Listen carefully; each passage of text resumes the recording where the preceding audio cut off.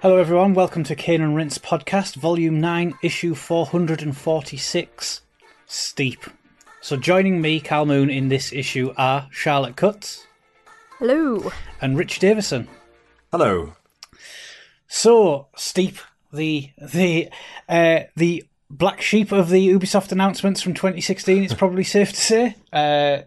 Developed by Ubisoft Annecy, the newly formed, or the newest formed of the Ubisoft development houses at that time. Probably quite unknown to many, but they actually previously did assist with multiplayer modes in both Assassin's Creed and Splinter Cell, both of which we've talked about on Cane and Rinse in the past, and both of which I was actually a big fan of. Published, obviously, by Ubisoft themselves. Two directors attached to the project. Apologise for my pronunciations here. Igor Manchau and Arnaud Rago. Mancio, the lead director on the project, did actually claim that the game was a passion project developed by Ubisoft Annecy and a natural progression for the studio themselves, and that it was designed to be accessible for newcomers and complex for fans of the genre. The game was released December 2nd, 2016, so we're quickly approaching 4 years. The game was released on Windows platforms, PlayStation 4, Xbox One. There was a Switch version originally announced, however, that was later cancelled. So, in terms of the feedback on the game, it currently sits at 71% based on 81 reviews at OpenCritic. Let's talk about our histories. We'll start with Charlotte. So, my history with this kind of game sort of goes way, way back to the SSX and Tony Hawk titles when I really got into playing board sports on consoles. I kind of think that SSX Tricky, I think it was SSX Tricky and not SSX 3, was the first of these kind of games that I played, and I just used to play it for hours and hours and hours on end.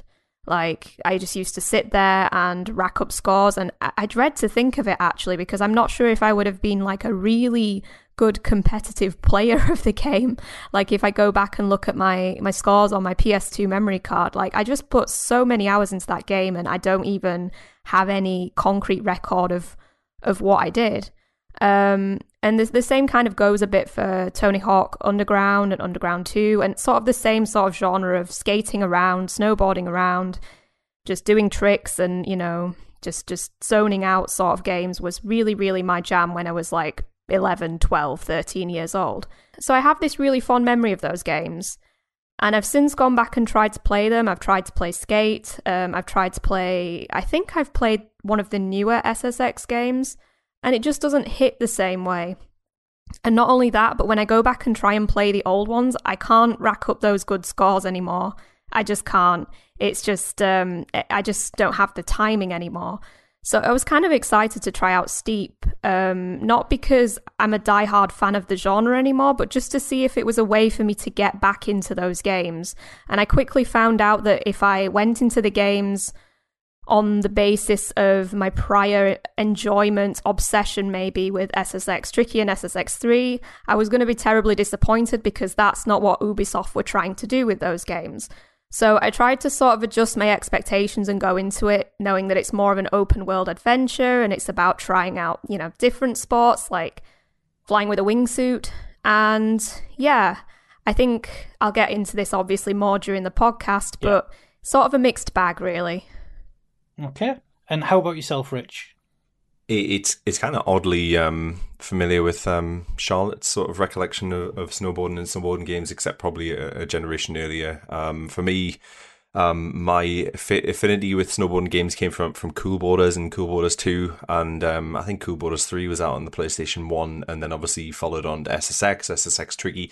And in much the same way, SSX 3 is bizarrely one of the most formative games for me of any game I've ever played. It kind of informed my music taste to like an incredible degree, my kind of fashion sense, and my love of actual snowboarding. I do try and go snowboarding at least once a year, and I know, Carl, you and I were threatened to go to do some snowboarding lessons earlier this year together, were it not for the fact that COVID had stepped in and put the kibosh on that. Where this game became particularly interesting for me was during that 2016 E3 reveal from Ubisoft's, I forgot what the event's called now, but during the Ubisoft conference. and it was just an open world game, and we'd had a similar game of that ilk in Shaun White's Snowboarding in the Xbox 360, PlayStation 3 era, and I love that game to pieces because it was just a sort of pseudo open world where you could go in there and play online with your friends. But to find that they had kind of augmented it and added in additional game modes in the form of sort of skiing and wingsuits and all sorts of stuff, it just blew my mind, and I could not wait to get a hold of this, which is interesting because I didn't. In fact, actually, my first foray into this game was during January of 2018 when this came onto PlayStation Plus, and it's something that I played almost consistently throughout. I now have the Platinum Trophy on Steep for some weird reason. I think it's just through patience and playing it consistently, and it's something that's probably never ever going to not be on my PlayStation 4's hard drive. So it's interesting there that you mentioned the Ubisoft conference in 2016 for the announcement, because I was incredibly excited about Ubisoft. They'd always finished with a bang. It actually piqued my curiosity more than a lot of other games, and it went straight on my Christmas list that year, and a really good friend of mine actually bought me it on the PlayStation 4. And yeah, I booted it up on Christmas Day of that year and felt thoroughly confused, basically. Didn't really understand what was going on. Thought I'll leave it for another day, as I often do. Later again, picked it up on Xbox One, cheap in a sale. My PS4 I'd since lost my save data and stuff, moving from the standard console to a Pro. I'd settled in as the Xbox One X as my primary console, and I'd kind of moved on to there and just picked it up cheap in a sale, and on a whim ended up putting it on. And that was kind of my introduction. Was the epitome of probably peaks and troughs in terms of actually getting my hands on it.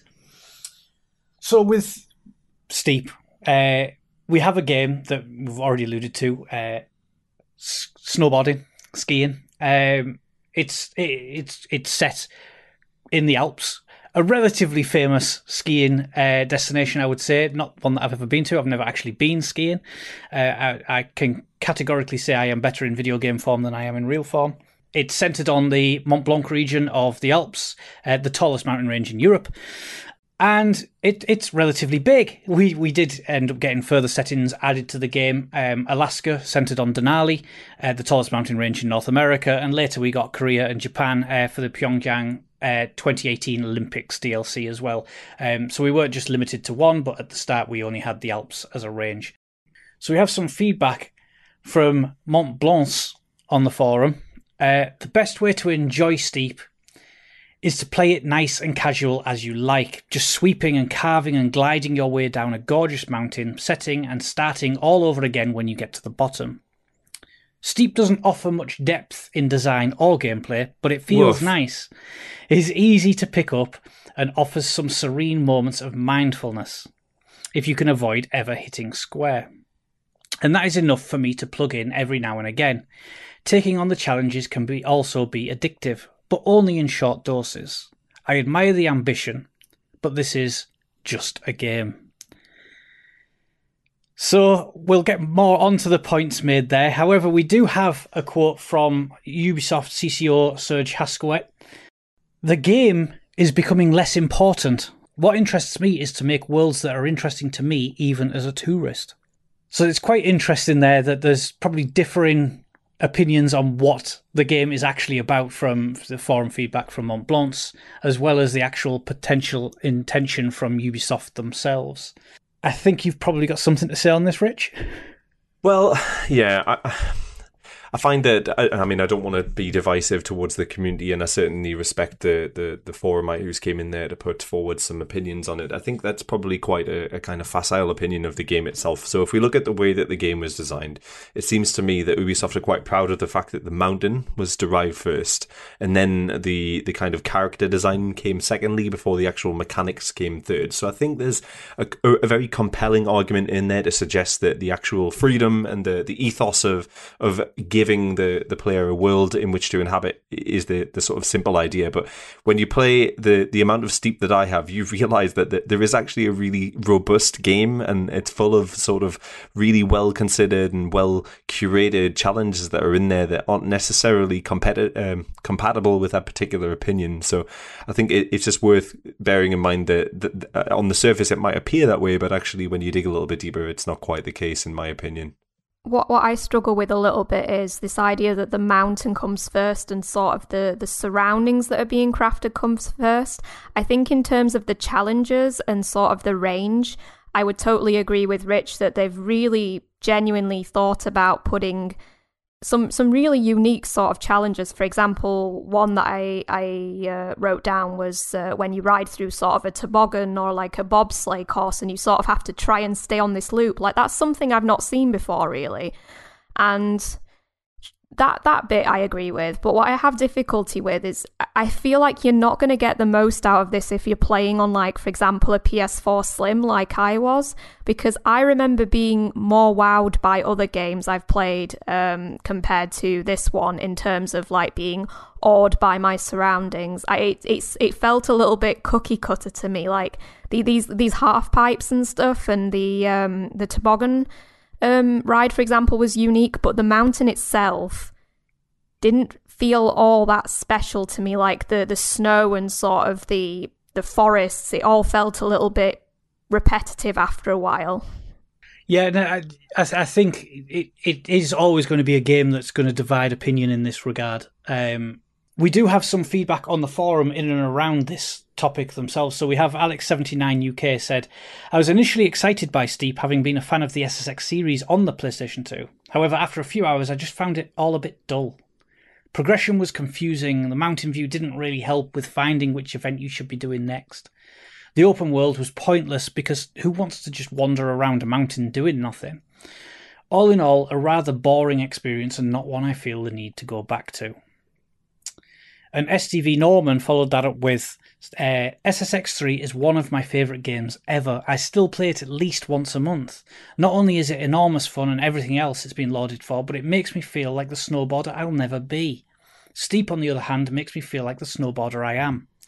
It's all a bit middle-aged and boring compared to SSX. It's completely soulless too.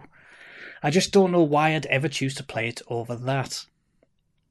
It's such a fascinating conversation, really, because when you I probably start a lot of my conversation off like this way.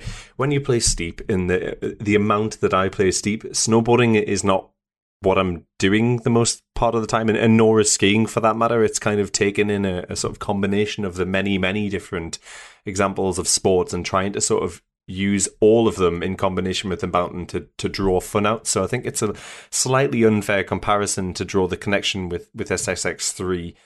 And I think it's something that Ubisoft perhaps recognised as well. So I've tried and I've failed to kind of go back and put together a sort of like internal history of how Steep's kind of progressed since it was released in 2016, because I think at the beginning there was something that prohibited your ability to cut around the mountain in the way that you can do now. And just for those who haven't played it before, you can instantly drop in at any part of the mountain using helicopter tickets, which were at one point, I think, a monetized thing, and they've since redacted that, and it's something that's now open and available to everybody else. So I think that kind of identity crisis that we're recognizing in some of the correspondence and some of the reviews that we're seeing here is something perhaps that Ubisoft themselves recognized. Snowboarding is often seen as a niche thing, isn't it? That's its genre, and therefore you're always going to be compared to SSX, but it's comparing Steep to SSX is, and I think you said this, Rich, it's like kind of comparing the racing in Grand Theft Auto to Gran Turismo. You're doing the same activity in both, but it's an entirely different experience. Yeah, I mean, but on the other hand, a difficulty I've had is I keep saying, oh, the reason I'm not happy with this aspect is because I'm expecting it to be like SSX. And it's not like SSX, that's false thinking. But the question is, where is it just that the game falls flat for me, and where is it that I'm comparing it too much with SSX? That's a really tough line to walk, to be honest. It's really difficult.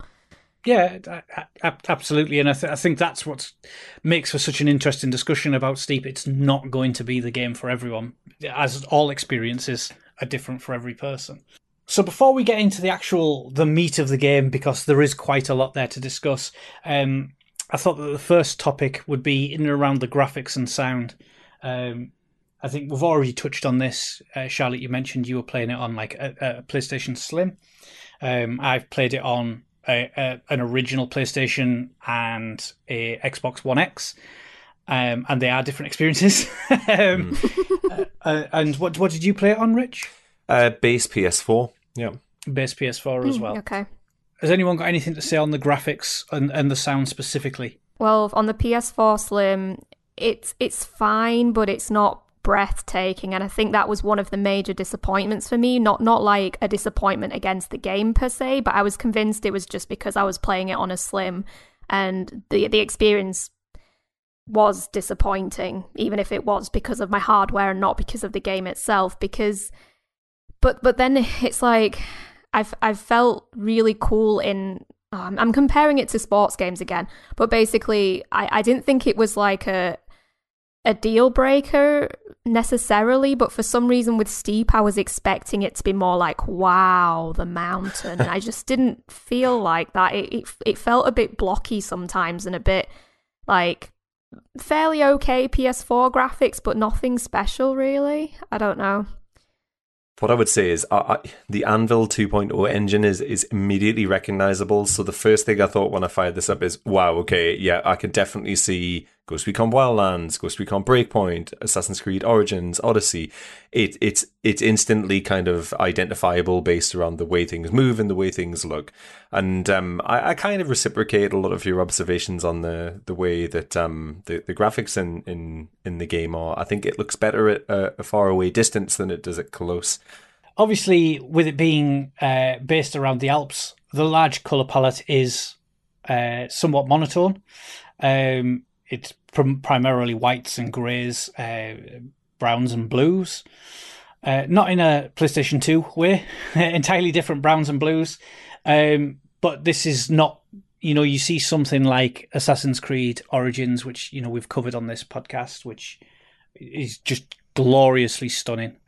This has a different feeling. It's far more ethereal in terms of an experience for me. In terms of when I'm playing it, I have more of an emotional connection to the world that I'm navigating than I do an actual visual or inspiring experience.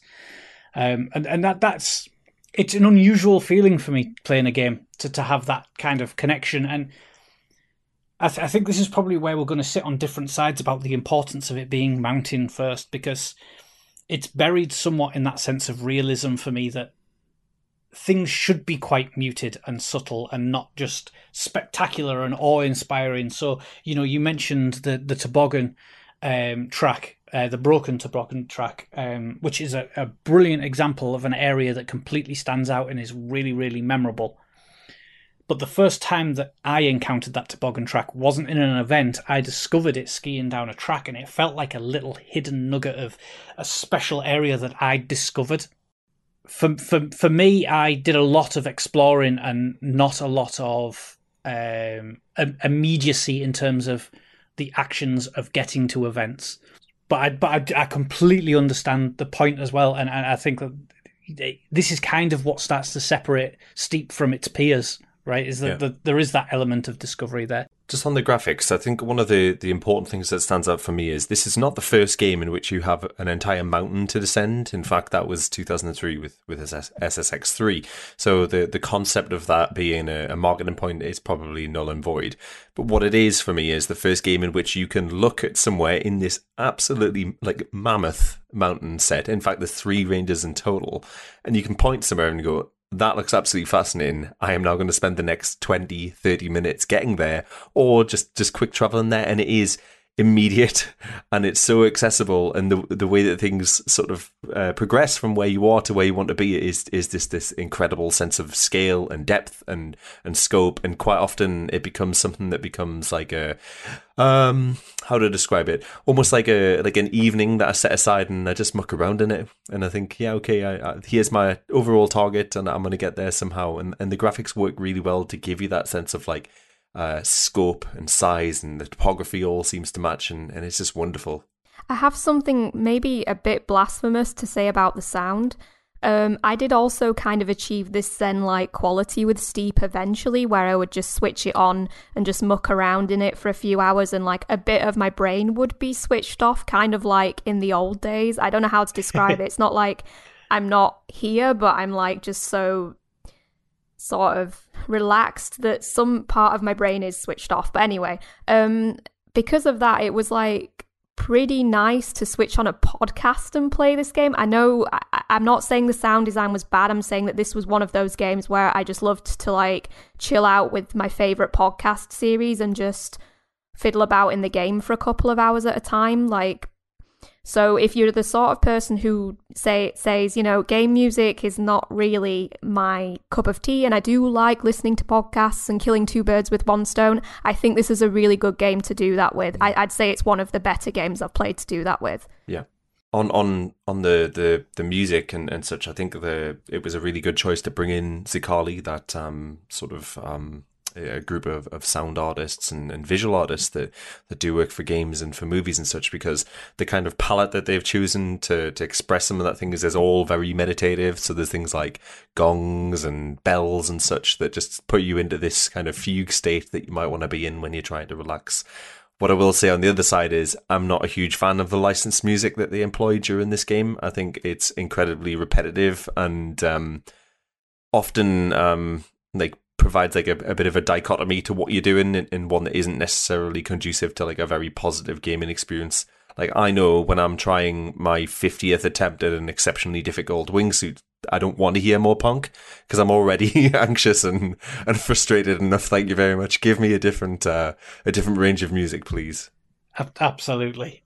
So in regards to the gameplay, then I think this is there's a lot there to dissect and discuss with a game this big. So this is an online world. You do actually see other players around in an online environment. You can actually change your settings so that you don't make contact with them. I did find out very frustrating when I got wiped out by a quote-unquote ghost player online, which ruined a particularly good run. Thankfully, you can turn that off. You do still see the players. I kept getting like stuck in other players. Like, I'd load back to a checkpoint and I'd sort of be stuck on their skis or something. Yeah, it's quite frustrating because when you restart events, it's on a very set spot, which everyone gets, which is the complete kind of antithesis to the whole approach to the game if you don't go to events, and that is a little bit frustrating. So just on that before we move forward, like, so I work in development, and I work specifically in non-functional requirements, which is to do with the sort of back-end services that support these kind of online interactions. And to think about how impressive it is that they've actually brought in a world of this size that in real time tracks that many players, the amount of kind of like, I don't know, just the transactions and the computing that goes on behind that to give you that seamless experience is exceptionally impressive. When you look at its kind of Anvil 2.0 peers, let's take the Division 2, for example, that is very different. It doesn't do the same thing. There's hubs in which you can interact with other players, but it deposits you into your own instance. So the fact that there is practically zero loading to get you between a player that you can see off in the distance and to where you are now, for me, is just an exceptionally impressive feat. So probably getting on to the core element of the game here, we've all referenced snowboarding, and that's far from the only thing that you can do in this world. It was kind of front and center of the advertising campaign, although ironically not on the actual official marketing was a different discipline. But in terms of the core body, and a lot of the events are made up of snowboarding, but it's completely interchangeable between snowboard and skis. So if you prefer being on skis, you can do those events as a skier. And they take place as either races and checkpoint races, or score attacks, which is a case of doing tricks. This isn't a game where you're going to be doing the crazy, insane tricks that you would see in something like SSX. But at the same time, it's not. We're not talking sim quality. You know, if SSX was Tony Hawk's, Steep is Skate. You know, you can still do some crazy stuff and land it. But they're the two main core elements of the skiing and snowboarding events. We also have wingsuiting, where you score based upon how close you get to the ground for a long period of time up in your multiplier. So that risk-reward gameplay. There's also kind of getting through checkpoints involved in that as well.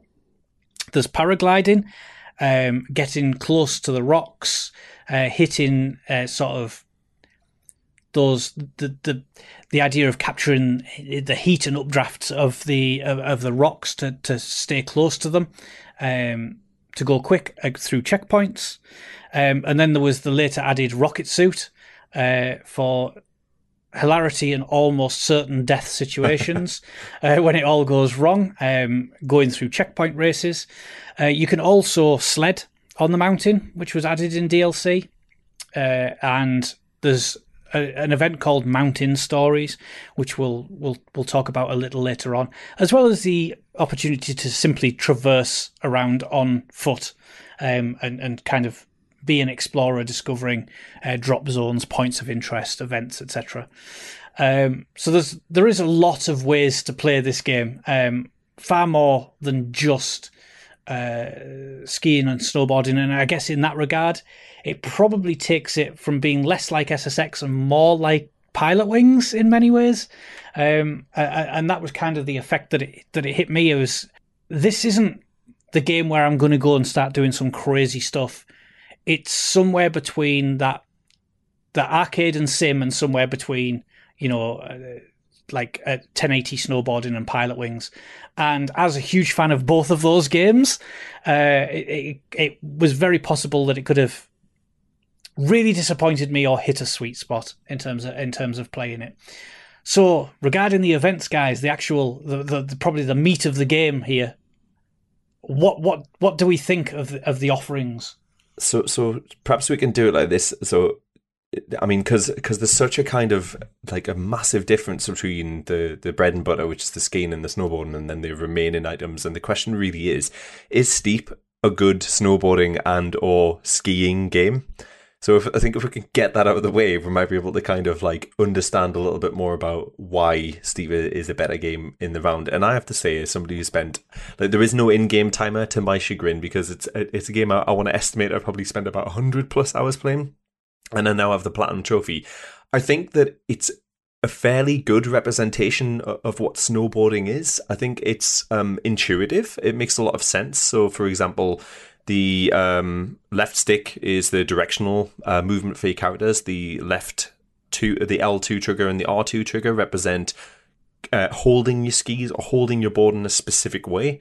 So the left trigger represents your left hand, and the right trigger represents your right hand. And then the right analog stick is reserved for spinning and moving around. And I do find it quite satisfying, because it's something that makes you feel like there is a genuine sense of inertia and a real control and precision about how you maneuver down the mountain. I think that there's very little material difference between skiing and snowboarding. I'd be interested to see if anybody else on the team has picked up any nuances or subtleties, or if it's just all in my brain. I would tend to go for skis for any event that required racing, and then snowboards for any event that required tricks, because in my mind it's quicker to get down the mountain in skis than it is in snowboards, but I'm not entirely sure that that's the case. I mainly did snowboarding, but there was one section, I think it was where they introduced to you the concept of weaving around sort of jagged mountains, that carving your way sort of left and right through them is a way to rack up points. It seemed as though I was just falling off that constantly. I had the bright idea, maybe doing this with skis is more stable, and it wasn't, so I switched back to snowboard. I think I did try skis more than that, but I sort of came to the conclusion that snowboarding was marginally better because I'd played snowboarding games and not skiing games. But besides from that, there wasn't a huge amount of difference, so I mostly stuck to snowboarding. It's also way cooler. Yeah. But also, I think I had the same sort of feeling as Rich, that it was like a very, how I would imagine snowboarding to actually be, not having done snowboarding, in the sense of things did feel quite difficult, and I did get better over time, because everything felt heavy. You felt like it took a while to maneuver, and like that. I was crashing more than I was used to, and I think that's just because it's going for realism rather than, sick tricks or something. You really feel in Steep that you're at the mercy of the topography. So quite often you'll be gunning it down a mountain. There'll be like a little bevel in the snow or some kind of mogul or something like that. And despite the fact you're hitting it completely perpendicular, you'll fly off in any real direction because the topography really has a really strong. It's like a strong indicator of exactly where you're going to be heading and what you're doing. So I really like that kind of sense of realism about it.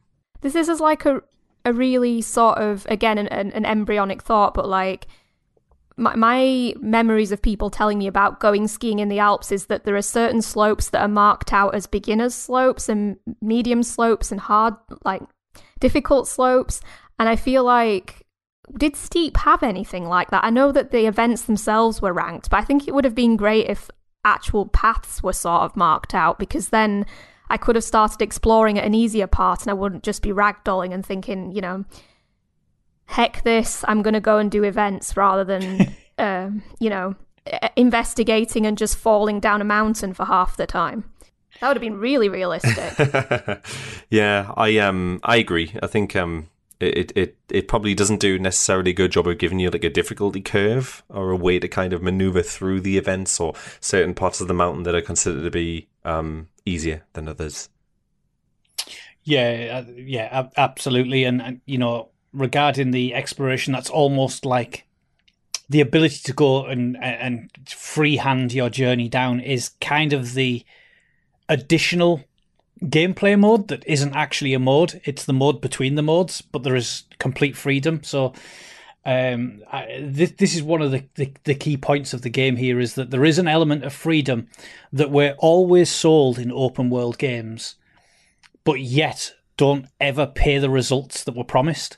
So, we're told we can go anywhere in these games, and then the second that we go there, we actually find enemies that are just a higher level than you and just kill you, and you kind of find out by, trial and error whether you can or can't go into that area. It always makes me think of something like Fallout 3, where you leave the vault, you can go wherever you want, but you actually find out that there's death claws in every direction bar one, so that's the direction you actually have to go.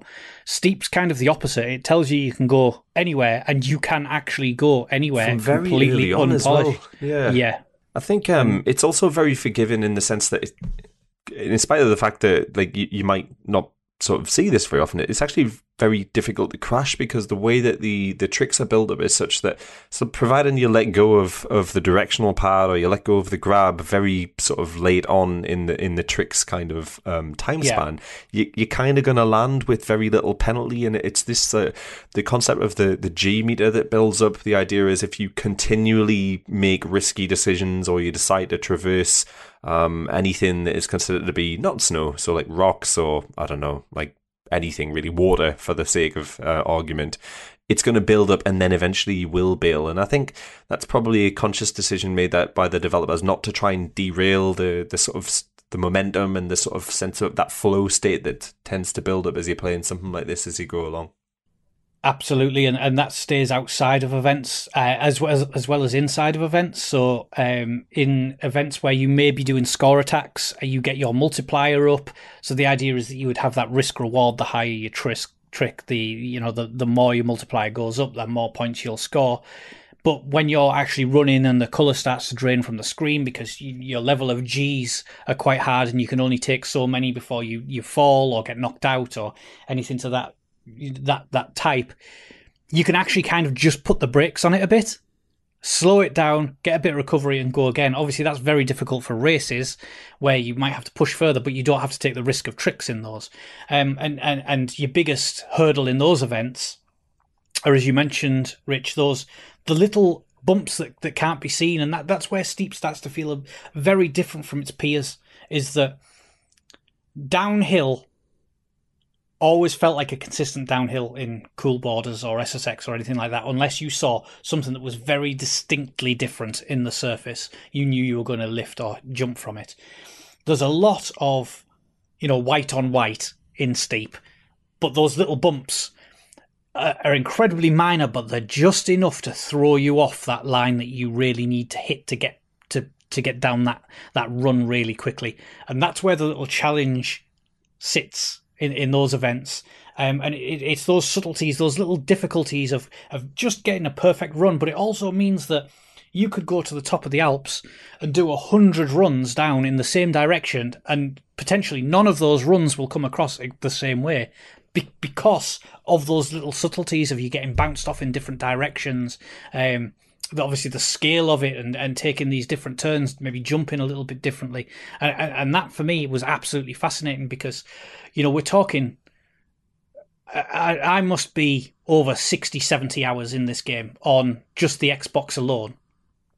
And I never felt like I was seeing the same thing multiple times in runs.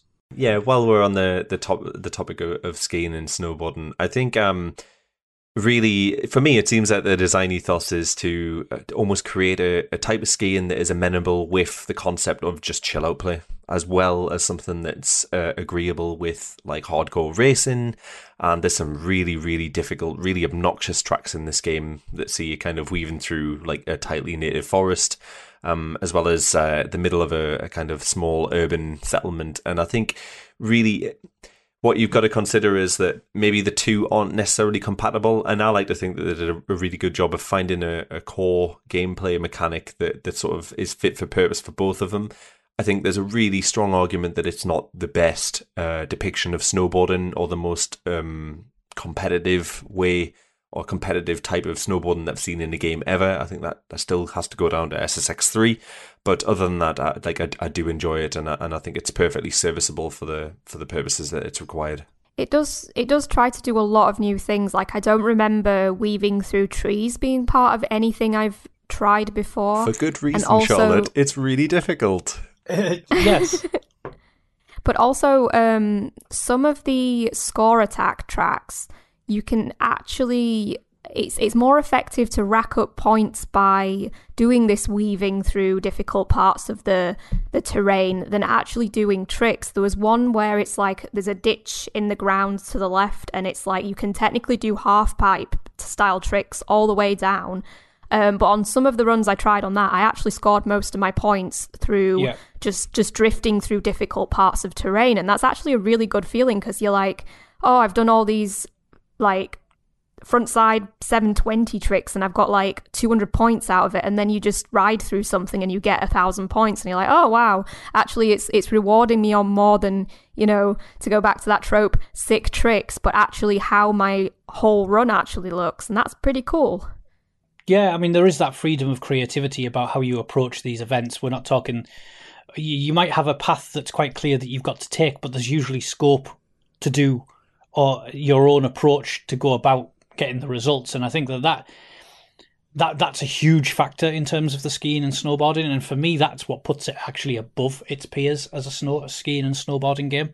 I would say that this is actually my very favourite because of the little subtleties, the little nuances that are there, the not necessarily making it arcade, but having that fun.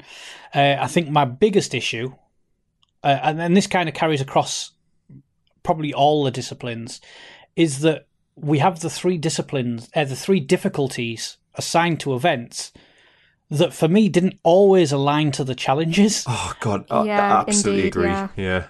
And I'm thinking, you mentioned the weaving between trees, or as we steep fans call it, lumberjack. Yeah, most difficult which mission in is the actually entire classed game. as a medium. Yeah, And absolutely. how an event that I sat for 3 hours to get a gold medal in could be classed as medium, and yet there are hards that I'll do first go. For me, it was the very last thing that popped before I got the platinum trophy, and there was a point where I actually sort of threw my hands up in the air and thought that there is no way I think I'm ever going to do this, because it racks up all of the really complicated thing, weaving through trees, throwing moguls out in the middle of nowhere, blind white spots that mean that you've got no clue about what's coming up, and Steep is a game as well where you could make probably the same move on, like the exact same move every time on every run, and some kind of physic is going to come and interfere with you and give you like a completely different outcome in the way that you need it. So like that is an absolutely like perfect analogy. Like there is no continuity between what's difficult and what isn't. The other thing about the score attacks that I find particularly difficult, and not just because the races are kind of largely dominated by obstacles that you need to negotiate around, is there's very little kind of consistency in how the score comes about. So there are certain score attack modes where it'll prefer you to do grinding tricks than it will doing anything that requires like a big air trick, and then there's vice versa in other situations. And the grinding on this game's not always the most reliable. Like, you have to be quite accurate to be able to land on something with any real predictability, and it's a huge part of the DLC as well, which I'm sure we'll get to. With that, the next event, wingsuiting, potentially a lot of area to get something wrong, or if it was a skiing game and they put the majority of time into that, it could feel like maybe the quality didn't relate to the other events.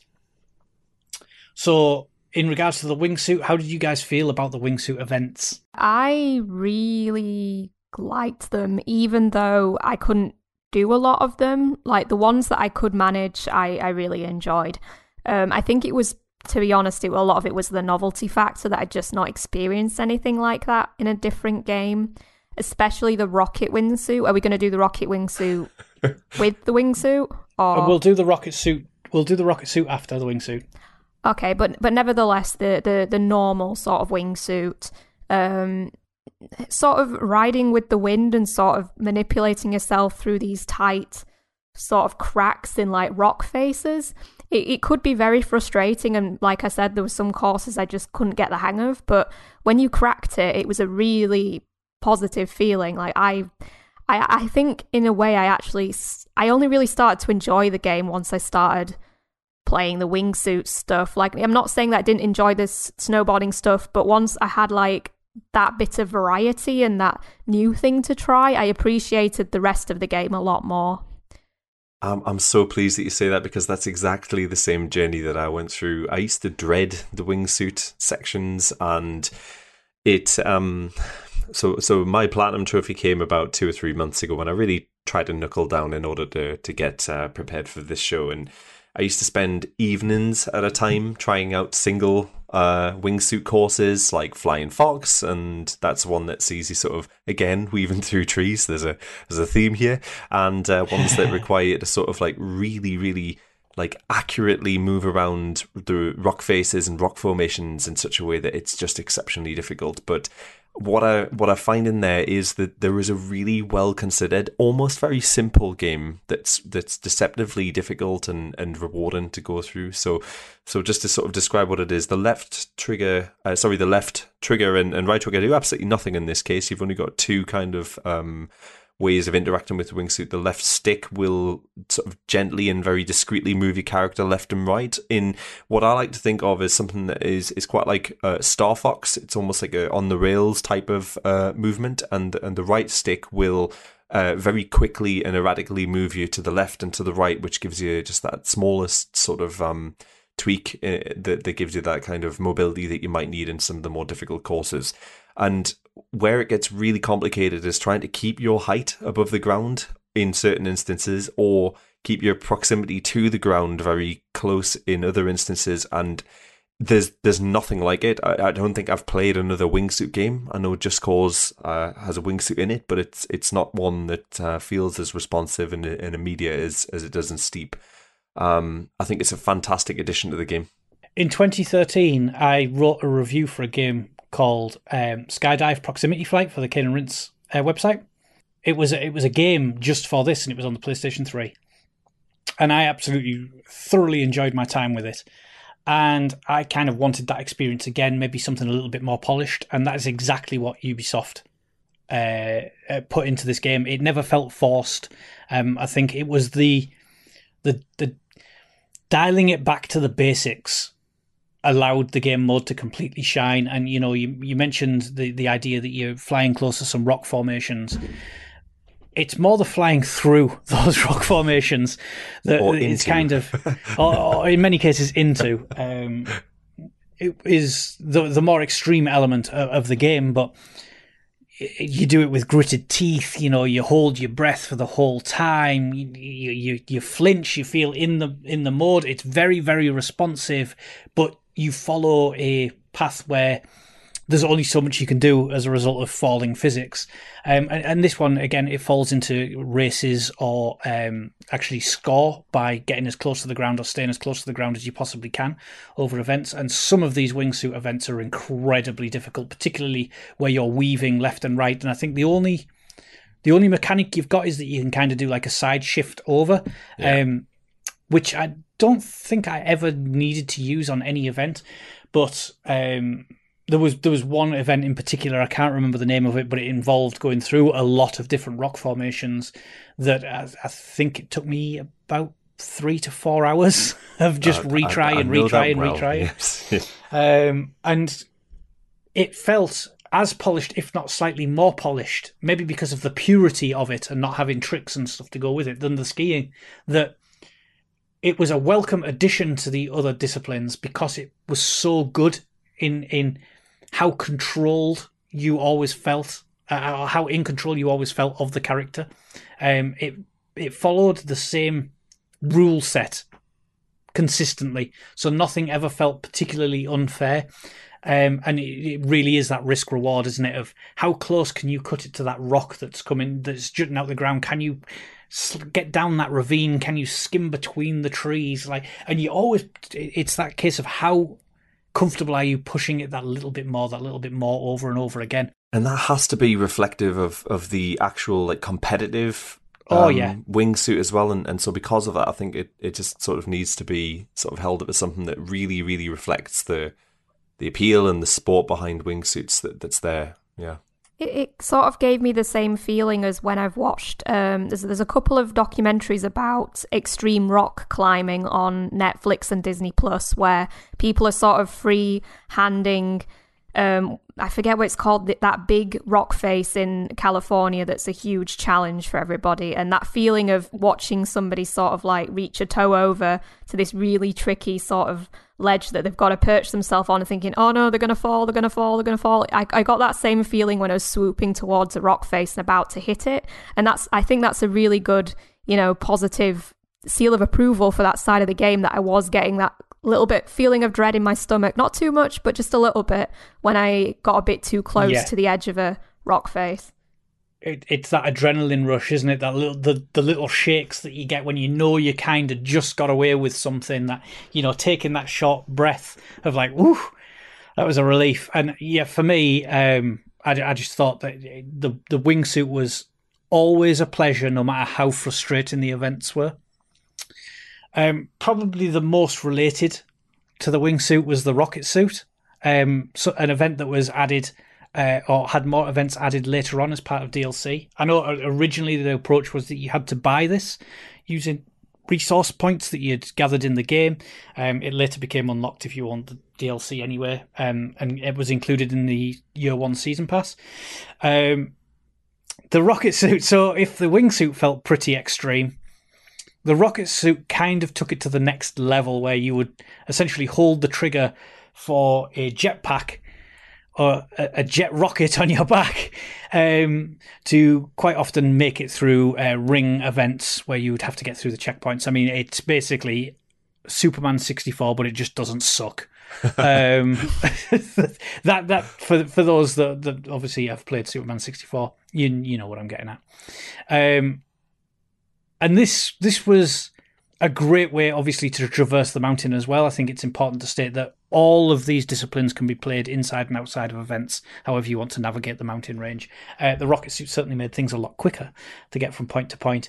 But in terms of its so events, difficult. It really is, because the rocket suit, if the wingsuit requires you to make really delicate, precise, kind of nuanced movements to be able to shift around, the rocket suit has you making turns, like 90-degree right angle turns, like Tron 1982. It is so difficult. And if I spent a day trying to complete a gold ranked wingsuit trial, then you're damn right I spent 2 to 3 days playing nothing but rocket suit, because it is so difficult. Yeah. But it's so much fun, and it's a great way of cutting around the mountain. It's also a bit of a sort of exercise for the logical part of your brain, because if you're doing, I think there was one rocket suit checkpoint race where basically you had to tell your brain, right, I'm going downhill in this rocket suit. I should not be accelerating. Even though I'm in a race, I should not be going faster at this point. And there was like that sort of challenge where actually sometimes in a race it's kind of dangerous to go too fast, if you know what I mean.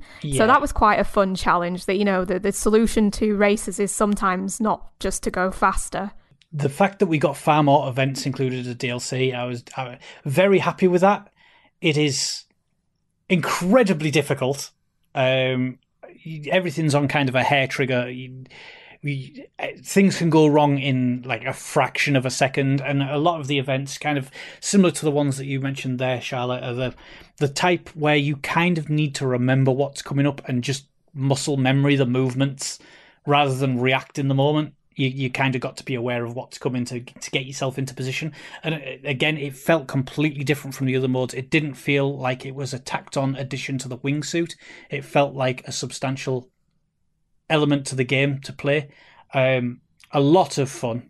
A lot of times your character getting knocked out. Quite hilariously so at times. Yeah, I was a fan. I didn't enjoy it as much as the wingsuit, but I definitely, you know, I thought it was a very good additional element to the game, and you know, by far the quickest. Yeah, it kind of became my preferred. Well, actually, even stronger, I think. So I kept saying in the Slack that I was hitting walls with my progression and that I couldn't level up faster because I just wasn't finding enough places, because I didn't want to buy helicopter tickets. I wanted to save up for bigger things so I could see more substantial parts of the game. So I was like just trying to get to these drop zones, and it sort of changed the game for me significantly when I started using the rocket-powered wingsuit to get to these drop zones, because I was unlocking so many different courses at that point, and I could try so many different things if I felt like I was hitting a wall, that I suddenly started leveling up like 2 or 3 times faster than I was before, and it just made the game a lot more fun for me, because I do have a problem with enjoying a game when I'm hitting walls like that. Not everybody is bothered by leveling up slowly, but I am, so that really helped me. And, you know, you mentioned leveling up slow in this game, and this is not a game that you hit level 50 very quickly in. I think it's probably safe to say. I mean, I'm not level 50 after 60 or 70 hours. Nor am I. I'm level 41 after 100 or so hours, and with the full platinum trophy as well. So yeah, I think I'm 37. So yeah, leveling up is definitely not something that happens quickly in this game. Yeah. Can we have a quick chat about the black sheep, paragliding, and sledding? Well, yeah. We'll talk about paragliding first. Yeah. So the last of the primary disciplines to the game is paragliding, potentially the most Pilot Wings like event of the game. This is probably the one discipline that annoyed me at first, that I really didn't enjoy playing. I couldn't quite figure it out. There seemed to be a disconnect between what I was doing, seemingly doing the right thing but not getting the right results. And it was a little bit frustrating. And this simply came down to the fact that if you hold the right trigger, you actually go quicker by going into stunt mode. And in that, you can kind of do quick turns, you can do big swoops, you can eventually do kind of barrel rolls and the ilk like that. But it's never made explicitly clear that will make you go quicker. And I ended up doing a search, and I came across a Reddit post when someone was like, yeah, just press right trigger and you'll find the events considerably easier. And an event that had actually been kind of banging my head against a wall for an hour on, hitting the line, getting as close to the rock as possible, doing seemingly everything absolutely perfect. As soon as I read that first time, I did it straight away first time after that by holding the right trigger, and it completely opened up the event. And in the end, I can genuinely say that I adore paragliding in this game. It's a different change of pace, isn't it, really? So I suppose like the really mechanic behind it is if you want to ascend, because obviously gravity, you need to sort of maneuver yourself as close to either the side of a mountain or like the ground as possible, so that the air that gets knocked against the side of the mountain ablates and lifts you up in the same way a thermal might. So you have this incredibly like difficult the paragliding parachute is like pendulous and keeps you in a sort of constantly moving position. So often you can be where you feel that you're nowhere near the side of a mountain, then all of a sudden you are pie facing it into the side of a mountain and then losing. But what I like about the paragliding is not necessarily the races to the top of the mountain. There are events that have like 15-minute time limits at some time, and it's just incredibly relaxing because you usually get very there is a ambient 15-minute event, and it's nice. Yeah. How about yourself, Charlotte? How did you feel about the paragliding events? I wouldn't say I hated them, but at the same time, they definitely weren't my favourite. I think there's this idea that in wingsuit events, it feels in a way like the wind is kind of your constant companion, whereas in paragliding events, it's like your enemy. I came across a couple of very frustrating events. For example, the one where you're in an extremely windy sort of cavernous area and you have to sort of go through the mist and get to the top of the mountain, and I just did not enjoy that one bit. And likewise, I think I know what track you're talking about, the one where you can do everything right, but if you're not pressing the R2 trigger, then you're not gonna get it.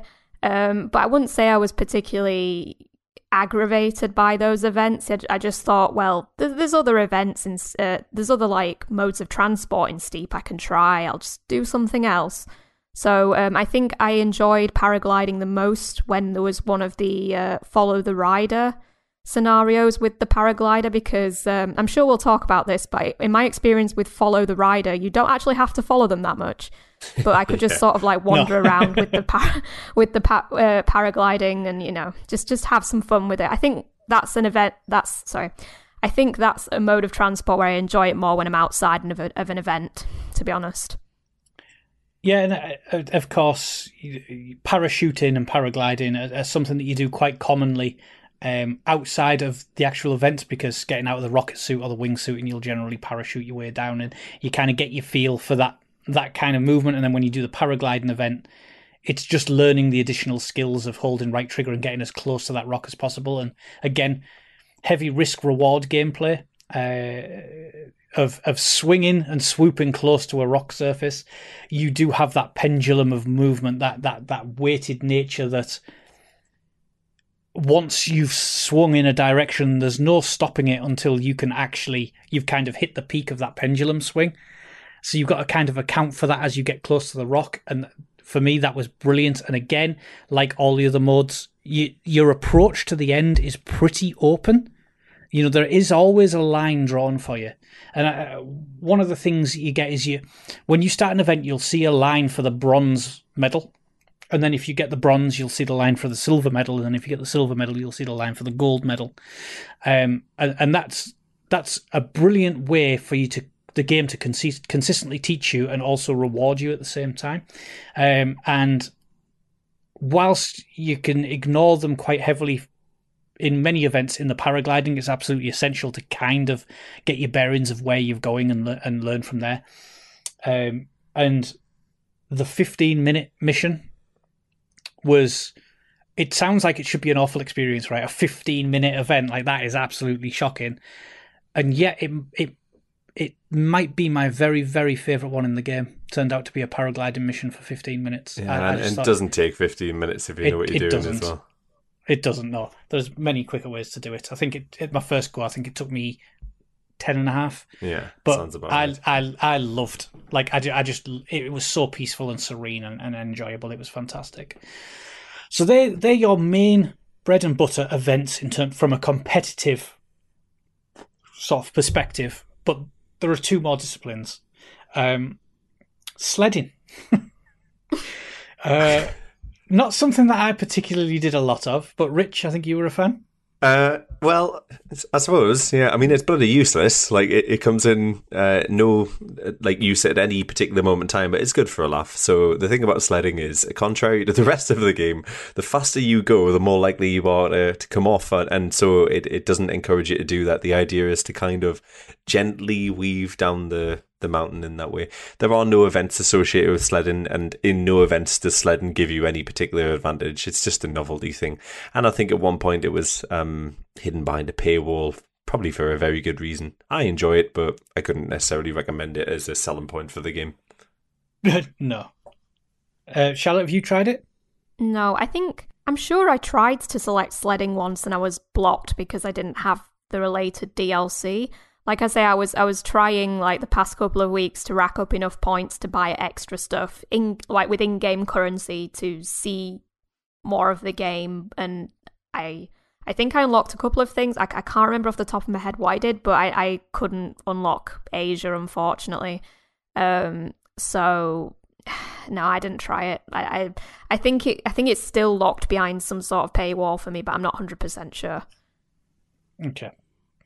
And the last of the event structures is the mountain stories, and I didn't really know what to make of this when I saw it in the event list the first time, because the others are quite self-explanatory.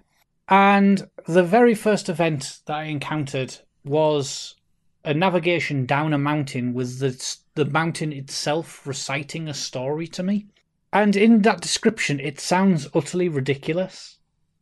And yet it was quite majestic and, magical the first time I experienced it, and incredibly relaxing with the subtle music in the background, the sounds of your snowboard or skis in the soft snow, and just this voice telling you a story as you make your way whichever way you want from the top to the bottom. And it was, for me, it was just utterly brilliant. Like, it was so different from everything else, and it was kind of the one thing that was missing.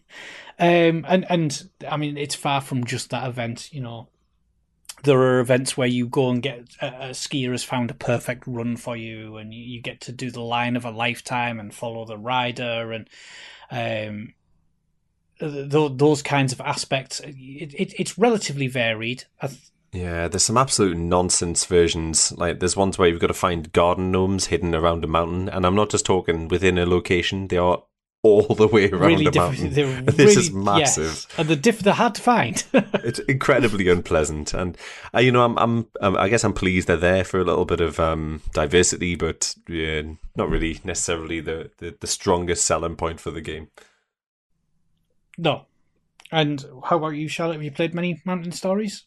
Yeah, I tried quite a few of them, and some of them were really fun, like the riding over the snowmen. Follow the Rider was quite relaxing and quite nice. I think, so I did really enjoy them, but I think what felt like it was missing for me, and I think this is a genuine observation of the game and not comparing it to other games, but I wish there'd been some more like solid NPC characters to tie. Yeah. Because the thing is, people do live in the Alpine region. Like, I have a friend who lives in Berchtesgaden, which is a place in the Alps, and it's like, it would have been nice to meet some local townspeople and have them pop up over and over again, and we get to know them through these mountain stories, but that kind of wasn't what this game was going for.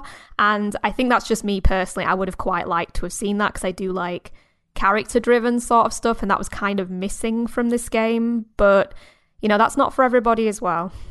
So we've spoken there about the slow leveling up process of the game, and this is done by completing events and standard fare, but also by filling one of 6 categories on your way to Ultimate Legend, and completing kind of memorable moments as part of your runs. Which there's a long list that make up those criterias.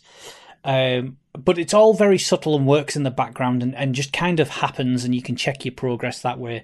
And those categories being Freestyle, Bone Collector, Extreme Rider, Pro Rider, Explorer, and Free Rider.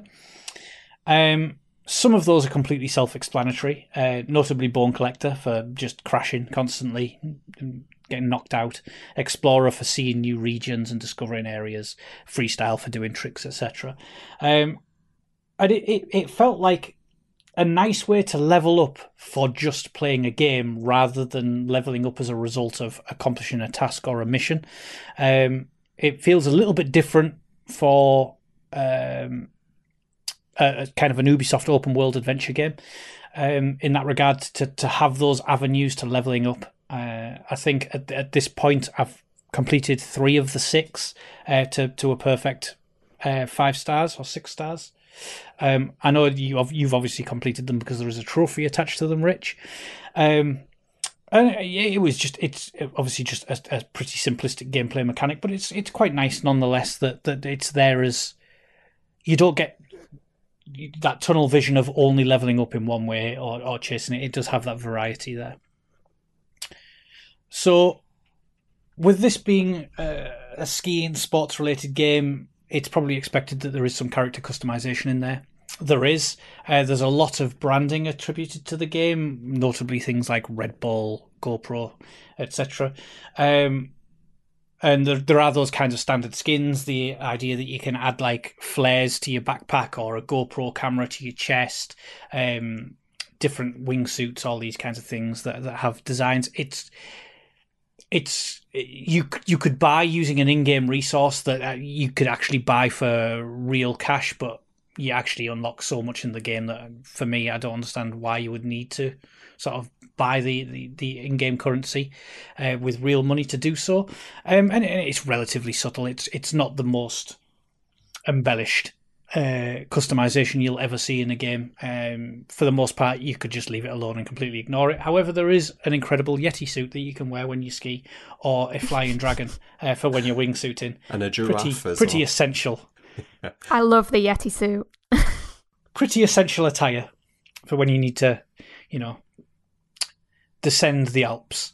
Has anyone got anything to say on the character customization before we move on to the others? I think it's kind of probably a bit of a missed opportunity because I'm sure we'll probably cover it across. There really isn't much to the characters, and there really isn't much of an attachment to the character, so that there's never really a sense of need or desire, from my part certainly, to go and change any of the actual customization options that are there. And also, I kind of find myself almost identifying against quite naturally any of the kind of really egregious marketing kind of product placement that's in the game as well. Yeah, I mean, that makes sense. I mean, I'd feel mostly the same way. I didn't actually mind GoPro being mentioned because if I'm thinking of these kinds of events, I am thinking of GoPro. But yeah, when you hop out of a helicopter and neck a can of Red Bull, that felt a bit weird. But relatively subtle. I don't know. I think it's just because, for example, the gym I used to go to used to regularly on a loop show Red Bull promo videos from these two wakeboarder lads, and they spent half of these videos doing laddish lad stuff, and then the other half doing wakeboarding stuff. That seeing Red Bull didn't disturb me. I think it was more for me the amount. I think like Nixon, for example, sort of consistent with extreme sports, that's okay, but there was just a bit too much of it, I think. But it wasn't the worst thing ever. It wasn't on the level of Monster being in Death Stranding, for example. Yes, I think that's a fair point. So there are more things that you can do in this game. And many of the Kane and Rince team are a huge fan of taking photos in games. There is a pretty comprehensive photo mode in the game. Did anyone take advantage of this? Nope. I did, because I'm quite a casual fan of photo mode, and I think it's just by proximity of playing a lot of games with Kane and Rince editor Jay Taylor, who is a big fan of photo mode, and I've long since tried to get Jay just to download Steep in an effort to try and encourage him to mech around with the photo mode and see what he can do. It's pretty good. Yeah, I mean, there is an orbital camera. It's a camera that kind of will allow you to move between, a certain distance with the player. There's a few different filters that you can manipulate, and what's important about it from my perspective is that you can change the time of day.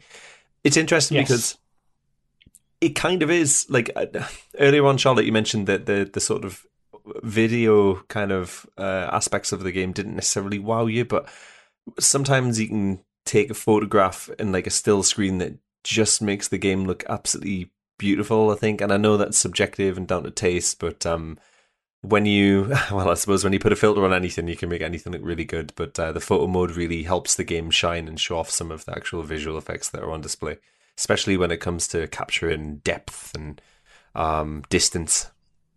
Yeah, I'm not a huge fan of photo mode, and maybe that's my punishment for not being into photo mode, that I do miss out on some of the gloss on some games.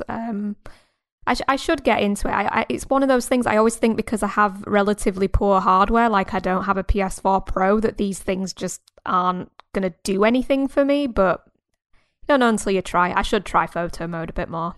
Yeah, I mean, one of the things so on the Xbox, I am in a club that is an in-game photography club, so it's really easy to share photos there and see obviously photos from multitude of different games. And I did post some Steep ones there, and people comment on them and like them, and that felt really good for rewarding. But perhaps tying into the photo mode and seeing the opportunities to take those shots is the fact that you can kind of walk and navigate the world of Steep and pull out a pair of binoculars and actually search for drop zones that you can land at or points of interest. And I think there's 150 points of interest and 90, I think it's 90 drop zones. Yeah.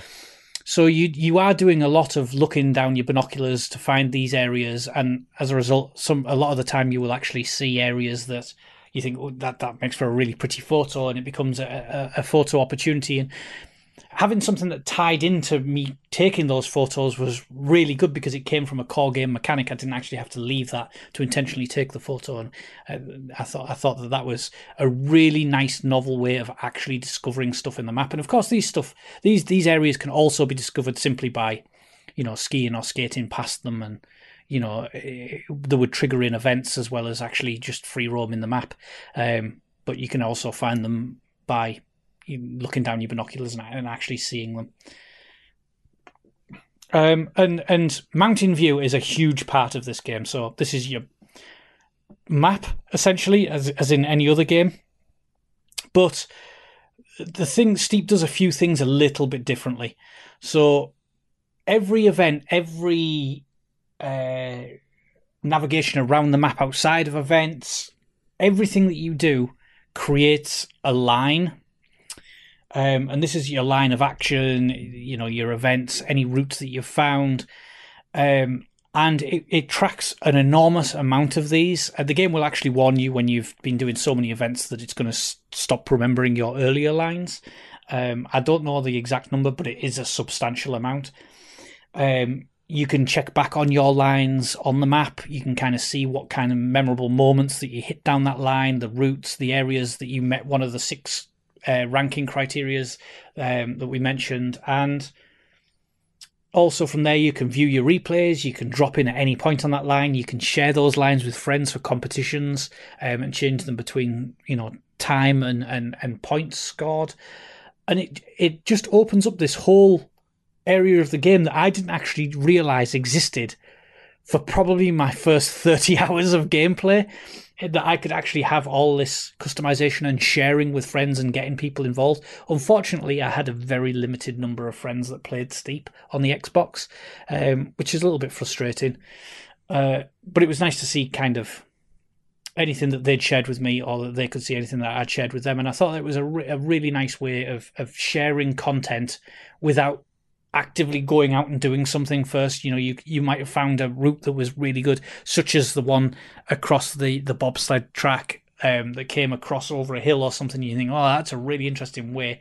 You go back to the mountain view, share that map, and share that line, and your friends can go and take that on. Completely unexpected and a really nice addition to the game. Did either of you actually play with this feature? Not really. I mean, it's funny talking about having a limited number of people on your friends list who are playing Steep. Can make a joke about just having a limited number of friends in general, but but yeah, that's true. Same for me. I most of my friends list enjoy things like Yakuza, Call of Duty. Steep is just really not their bag. So like, I don't see how sharing between my friends. It's not something I would want. Like, I kept seeing the multiplayer pop up, and I do have somebody who could play multiplayer with me sat right behind me right now, but I just don't think he'd be into it. And I think this is where Steep falls down a little bit, is that it does really seem to blossom when you have people to geek out with about it, and I just don't really have those people. I would play Steep on my own, and that feels like I'm missing out on some of the experience because of it. Yeah, absolutely, like, fascinating point. And I think really for me, like, I've thought about this a lot. Like, the solution to the problem that they've put in place, which is this really, really robust, dynamic way of interacting with other players who would be there to play Steep, is a great one, and it's really strong, and it's really intuitive as well, and so it's something that needs to be kind of brought into something complete, like either something similar or something completely different, as a way of kind of really getting the most out of the open world that you've got there. One thing that I've thought a lot about is the distance between the announcement of Steep and the actual release date of Steep, and the amount of marketing and the amount of actual really pushing this component of the game that went in place. So let's kind of inspect that. It was announced in probably the beginning of July, which was the E3 Ubisoft conference, and then released in December. And between the actual announcement and the release, I don't think I saw anything, and so I don't think there was really ever a chance this game was going to build up the community and what is already considered to be quite a niche genre. And so I too, like yourself and Charlotte, don't have that community of friends who would be playing it. However, I can guarantee if I had a single friend who would be playing it, we would pretty much be playing this constantly, non-stop, because the capacity for competition and for creativity is absolutely tremendous. It really is. It's,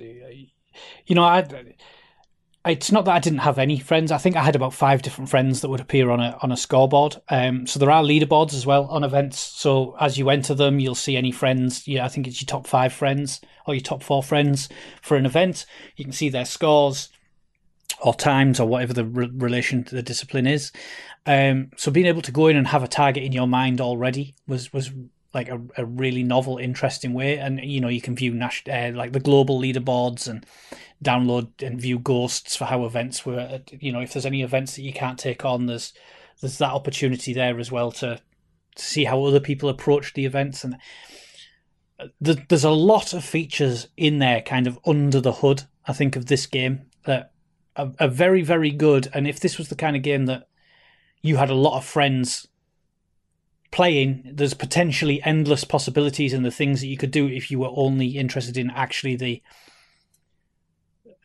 design and the world of Steep and not just the progression of it. So creating your own lines and creating events that way. My fear is that this. So Ubisoft have got a really good record of and this feels difficult to like patting Ubisoft on the back in 2020 after everything that we've gone through, but Ubisoft have got a really good track record of lifting and shifting components out of certain games and integrating them into other games. So let's take, for example, like the eagle from Assassin's Creed is pretty much exactly the same.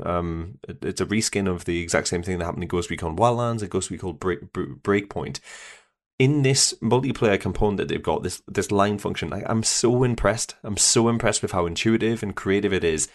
And my fear is that they're just not going to bring it through and they're not going to carry it forward. Now, I know Riders Republic's coming out, so I know that there's going to be some sort of compatibility between what they've got in Steep and what they've got elsewhere.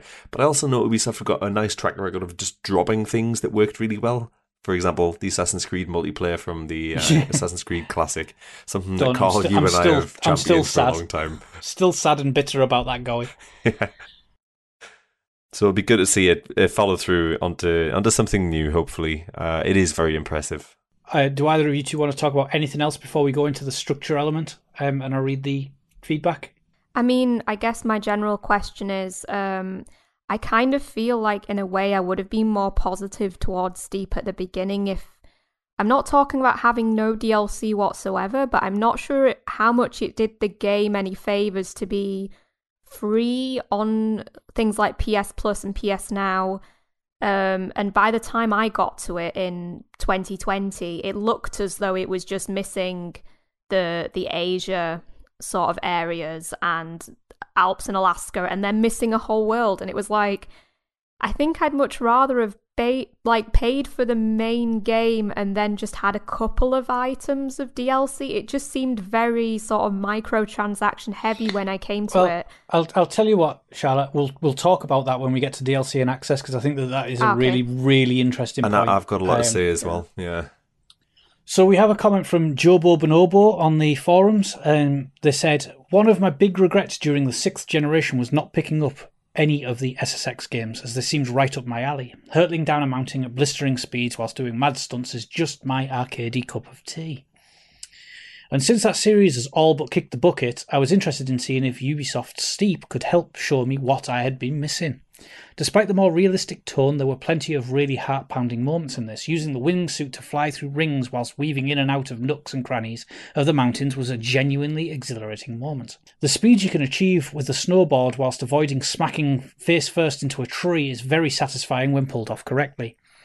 All the various winter sports did offer up a very nice, well-rounded experience. However, I think I would enjoy this way more if Ubisoft did not, Ubisoft it up. Why is it an open-world game? Did Ubisoft feel contractually obligated to shove open-world elements in all their games, no matter how unnecessary it is? It's not too bad, but this would have been fine just being a bog-standard choose-your-stage kind of an affair. The fact that you can teleport to wherever you want to go makes the open world a bit superfluous in my eyes. Far more damning, however, is the constant reminders that segments of this game are closed to you unless you pay for a season pass. This is a side of gaming that I've thankfully managed to avoid this entire generation, and the constant reminders that you can buy outfits, equipment, new courses just really kills any immersive potential this game has. This is another insidious part of microtransactions that constantly remind you that you cannot just play the game normally to progress. You either have to grind levels or cough up the dough to experience everything, both methods being an unsatisfying way for me to experience a game. They reduce what could be an interesting experience into a mere service offering you various products. That's fine when it's Steam or the eShop, but having a game that just makes the whole thing soulless. As I was clearing up everything and running out of things to do, those purchases were there to tempt me, but that's when I stopped playing. I fundamentally disagree with having to continuously buy knickknacks in order to get the most out of a game, and think such practices are among the most exploitive in the games industry has come up with. This omnipresent commercialization really makes the whole thing that much less special. A real shame. So we have kind of alluded to the fact that you have this massive map and you can walk around it in any way you want. You can go to the mountain view and in a very Ubisoft manner select the events that you've discovered and play them from there. But likewise, you can actually select the events from a menu of next activities. There's also a quick recommendation that you can tab through with your trigger, your bumper buttons, or your L1, R1s whilst playing the games to go straight into your next event. So that was kind of a quicker way to go about things. And I think this is where it gets a little bit interesting around DLC and access into the game. So I said I got this game in 2016 and I felt very confused about how I was going to progress. I didn't quite get it. And I don't know if that was the structure of the game at the time, whether it was me or my mindset, and I can't fully remember how everything was. I just remember being confused at the way things were. And I later came back to this after buying the full whack edition with the season pass, etc., in a sale on Xbox and playing it on there, and I never ran into the same issue. It felt like the game explained more about what I could be doing from the off, and as a result I felt like I always had something to do. And I know when I spoke about nominating this game, because this was my nomination for Volume 9, and we talked about it in the Kin and Rinse Slack, and I said that the DLC really fits in very smoothly into the experience, that it doesn't feel jarring. And I came to that from the perspective that because I had it, it felt I couldn't necessarily tell what was DLC and what was actually core game experience. Now, I can see from the stats of the events completed that the core game experience is actually really big. I think there's 120 events in the base game, 30 mountain stories and a few other things around that, plus obviously the ability to navigate, share your lines, multiplayer, all these features. But actually just being able to go event to event and skip between mountain ranges feels really smooth in the process of owning everything. Now, I am curious to go back to PlayStation and see how I feel about that there, where I don't own the DLC. I only own the base game. I've now obviously got that base game through PS Plus as well, so I will have it digitally. I know, Charlotte, you've come from the other aspect of just having the base game. and not having all the DLC. And just before we get your insights on it, Rich, what was which side do you sit on? Did you sit from a game where you only had the outset and grew it? Did you own everything and play it that way, or did you only have the base game throughout? So I suspect a lot of my thoughts are probably going to be echoed by Charlotte, but just to talk about my approach, it was a PlayStation Plus game, so as far as I'm concerned, it is tantamount to being free. I actually platinumed this game, a free game in my context, and I was ready to kind of progress and put money back to the developers by buying the DLC. My issue is that there's no elegant way to buy all of the DLC without doing it in sort of drips and drabs, and so it becomes incredibly confusing as to work out how do I get the most, what's the most effective way, and what's the kind of best way of negotiating through this purchase point to get the right DLC, because there's some really strong DLC and there's some absolute stingers at the same time. Yeah. So just giving a run through of the DLCs, because this was a 3-year delivery cycle for content. So we had the year 1 season pass. I wasn't aware of many games that did year 1, year 2 at the time that Steep did this, and it's something that we're obviously seeing a lot more regularly now. So in the year 1 season pass, we had the Winterfest DLC, which is a lot like Amped, almost, the Xbox snowboarding game, where you have a kind of a little story mode, racing people downhill. You got the Extreme Pack, which included speed riding, base jumping, and rocket-powered wingsuit events. And then you got the Adrenaline Pack, which brought in night races and some new outfits. And that was the end of your year 1. And then in year 2, you got the Winter Olympics Pack, which was Steep Road to the Olympics, which released on December 5th, 2017, so almost exactly a year after the release of the game, and that included mountain ranges in Korea and Japan for the and the 2018 Winter Olympics.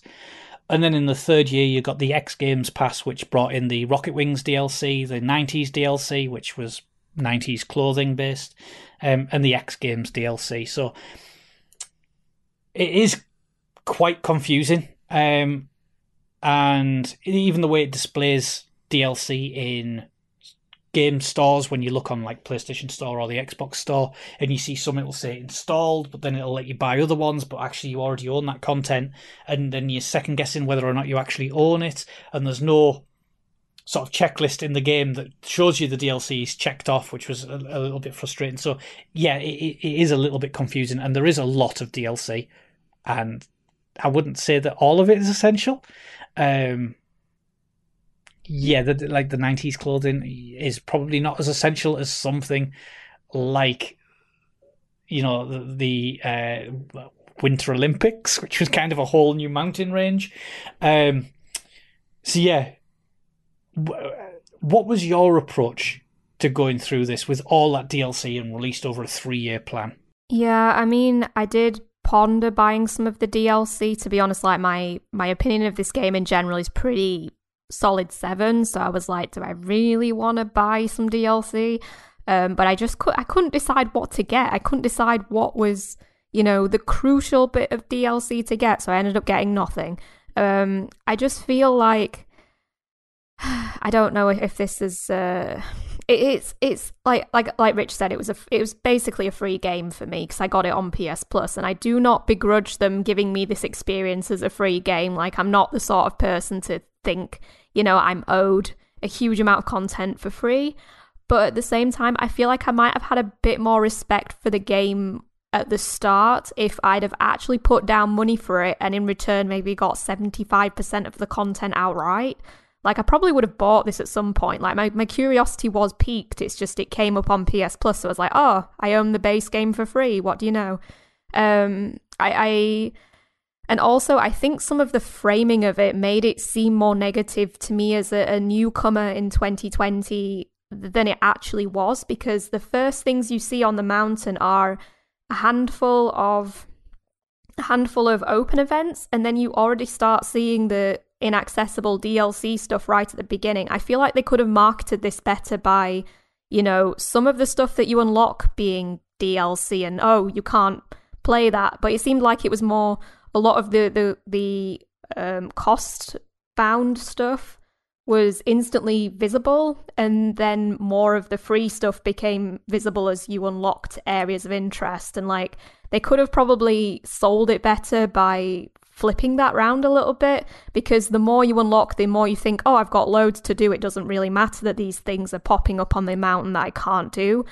And at the beginning, it just looks like a bunch of like 50%, maybe, even if we're being extreme, looks locked. And I'm like, oh, this is possibly a Candy Crush type experience.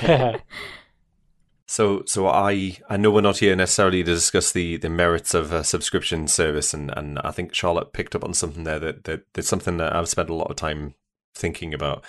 I don't have Game Pass, and the concept of Game Pass is quite anxiety-inducing for me. Like, I need less games in my life than the games that I've already got. I need a focused, curated way to go through things that are going to really give me a lot of joy and a lot of kind of relaxation. So what tends to happen is when a PS Plus game comes out, I'm almost immediately filled with an existential sense of dread about how I'm going to find more time to play these games. And more than often what happens is that because these games are of no value to me, I don't really give them the time and effort that they perhaps deserve. Steep is really the exception to the rule, and it's because of that I made a commitment that I would spend some additional money buying the DLC. Really, to hit that point, the problem that I've got is that we're now 4 years after the release and approximately 2.5 years after the last DLC was released, and there is no good way to consume all that DLC. It's all still very microtransaction based and separate and disaggregated from one another, and it's just a minefield trying to understand what is there.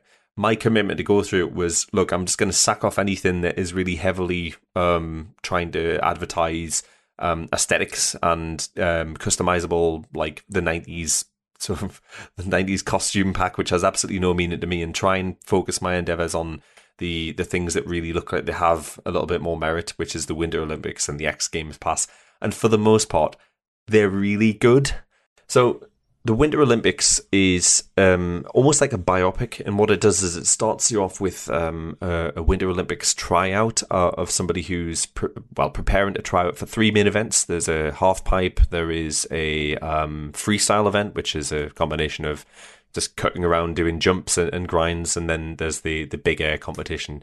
And what it does is it intersperses different interviews, so like talking head style interviews with potential Olympic candidates and the type of things that they go through in the, I think it's about 400-day run up towards an Olympic event, and you ostensibly travel the same path along that they've got, and it's quite an interesting diversion because it's got some really interesting nuances and some insights into how Olympic athletes go and train before you do the events. The problem with it is really easy, and it's noticeably easier than any other event in the base game for that matter. And I think part of that is because I imagine that they thought, look, we're probably going to attract a little bit of attention from anybody who has an interest in the X Games, the Winter Olympics in this case, and so we'll just make it as easy as possible so that we can have as many people come through the door and have this wonderful experience at the same time.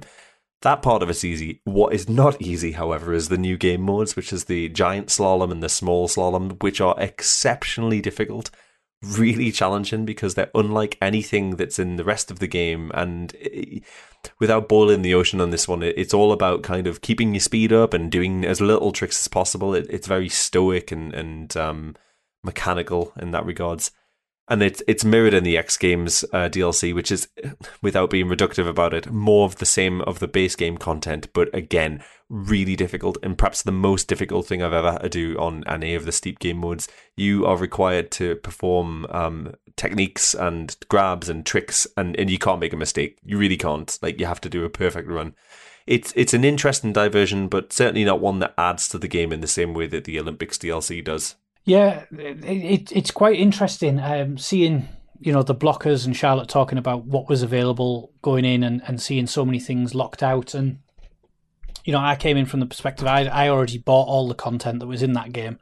And one of the events that I did very early on was actually all the Winterfest DLC, and it felt like that was actually part of the core game. I couldn't actually tell that it was part of the DLC to begin with. It was... It's not that it felt like it was part of the game and pulled out for DLC. It just, for me, it felt like the DLC was included really, really well into that experience. And the same for bringing in stuff like the base jumping, the speed riding, the rocket-powered wingsuits, the night races. So kind of everything that was in the Season 1 pass felt like the core experience, like it was included really, really well. And I think from that point on is where the game kind of lost how it was going to sell its multiplayer. Because even as someone who knew that they owned everything, I still wasn't clear that I had everything accessible, because at that point you start going to different mountain ranges, so you switch away from the Alps and you see different modes, and obviously the Winter Olympics does feel relatively substantial because it's its own thing, very separate from the game, and the game is a perfect candidate to be on PS Plus as something that people can buy into season passes really clearly as a result of that. You've got your free base game, you can buy stuff, and we're seeing a lot of games go on to Game Pass or PS Plus as a result, because they'll have the DLC that can financially do it.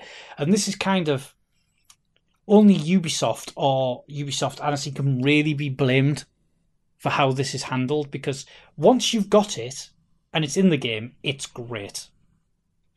But actually knowing what to buy and how is really a lot more problematic, because we got a year 1 season pass, but everything else was just separate to that, instead of being in like a year 2 season pass, a year 3 season pass, and then making it clear that if you got one, you only got that content and not the rest. And it is a bit of a muddled mess. However, the negative effect of showing the content locked out straight away makes it feel like you're not getting a lot of content in that game, when in actuality you're actually getting an incredible amount of content in this game with an incredible amount of additional content. It's actually a very substantial package with quite substantial DLCs overall. Perhaps something should have been brought about, because it looks like it's a selling tactic, right? You can't access this, buy it, and you've got these events right from the off. And stuff like the rocket suit originally had to be purchased with in-game currency. Helicopter tickets can be purchased with real money to buy tickets that can then be used. However, is it level 15 or level 25? You can helicopter wherever you want free of charge anyway. And yeah, it's a little bit clumsy in how it handles the DLC. And it's not that the DLC isn't good or worthwhile. It is. And it's not that the game has pulled that content away and left you with a shell. It hasn't. It's an incredibly substantial offering in the base game alone. But there is an easy amount of confusion to a consumer, even someone who's quite switched on and used to dealing with season passes, that shouldn't be a barrier. And I think as a result, you end up in kind of, Charlotte's shoes, where, do I buy it? If I'm buying something, what do I buy? I don't know which one to buy, so I'm not going to buy any. Because the last thing I want to do is buy something and only end up with 90s clothing. Yeah, it ends up being such a turn-off, because you're going to buy 90s clothing, which is probably the least substantial of the lot when you factor in stuff like, night races, new challenges, the rocket suit, a whole Winter Olympics event, different mountains. It's pretty wild how bizarrely mismanaged it is, because they've done themselves an injustice, because the quality is genuinely there on both sides of the base game and the DLC, and that's frustrating, because once you own it all, everything feels so inclusive, like that was the product. And that's what you want. You want to buy DLC and then feel like you've got a package that just works flawlessly. Yeah, and we're 2 years away from, almost 2 years away from the game being released on PlayStation Plus, and 2.5 years away from the last set of, just over 2 years away from the last set of DLC being brought out. Like, the fact that these haven't been consolidated into one package just feels almost ridiculous and invasive and problematic. I wonder, without sort of putting my tinfoil hat here and speculating, I wonder if they're forced to disaggregate the two because of licensing agreements with either the IOC on the Olympics and the X Games and such. Who knows? Possibly. Possibly. Like, I'm actually experiencing a similar sort of thing with a game that I'm trying at the moment through EA Play, which is The Sims 4. But it's so far, I've had a much more positive experience with The Sims 4 because throughout the history of The Sims, you know what each expansion pack, leave aside the stuff packs, but the expansion packs, it's like, this one's about pets, this one's about business, this one's about going skiing. Like, you know, it's all very clear what you would buy on top of that. So going into EA Play and like getting a short subscription of EA Play to test out The Sims 4, you know, to see if it works on your computer, that's going great for me so far. Whereas with Steep, there was just this confusion of, if I want to play more of this game and invest in it, how do I sensibly invest in it? And it's just bizarre. There's a problem when you want to, but you feel restricted to being able to because it's unclear. That's never a good situation. But messaging is perhaps the biggest criticism that Steep has, from telling you what to do, how to do stuff, what the game really is all about. It's not really a guided tour. It does leave you to your own devices quite a lot, and unfortunately it does it with the DLC as well. And you can kind of figure it out with the game because, you know, you're not going to break it. But when it comes to purchasing DLC, that's asking someone to put money out. And if they had this plan to put this into PS Plus as a way to sell DLC, then they should have really structured it to be very, very clear with a patch or something. And, you know, it's, as someone who owns everything and owned it all before, I haven't seen, I can only speculate as to what those frustrations are from poor messaging, even owning it.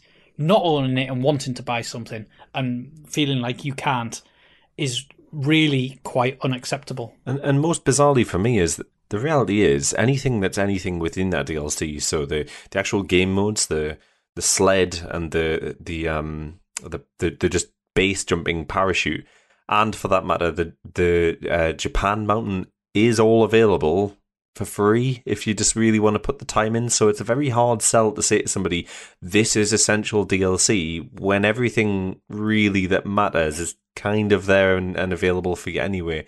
So I guess there's a sort of like it eventually became free. Yeah, I don't think it was originally free. I think those things eventually got tweaked to be free and were accessible to everyone. So it did used to be worse, but yeah, I mean, you can absolutely come into this game that's regularly in sales, even with the DLC, for about 10 quid.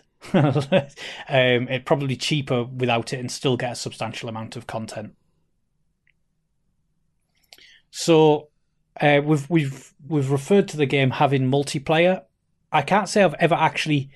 Well, I have played it in multiplayer, in terms of just pulling random players in, and you just blast around the map.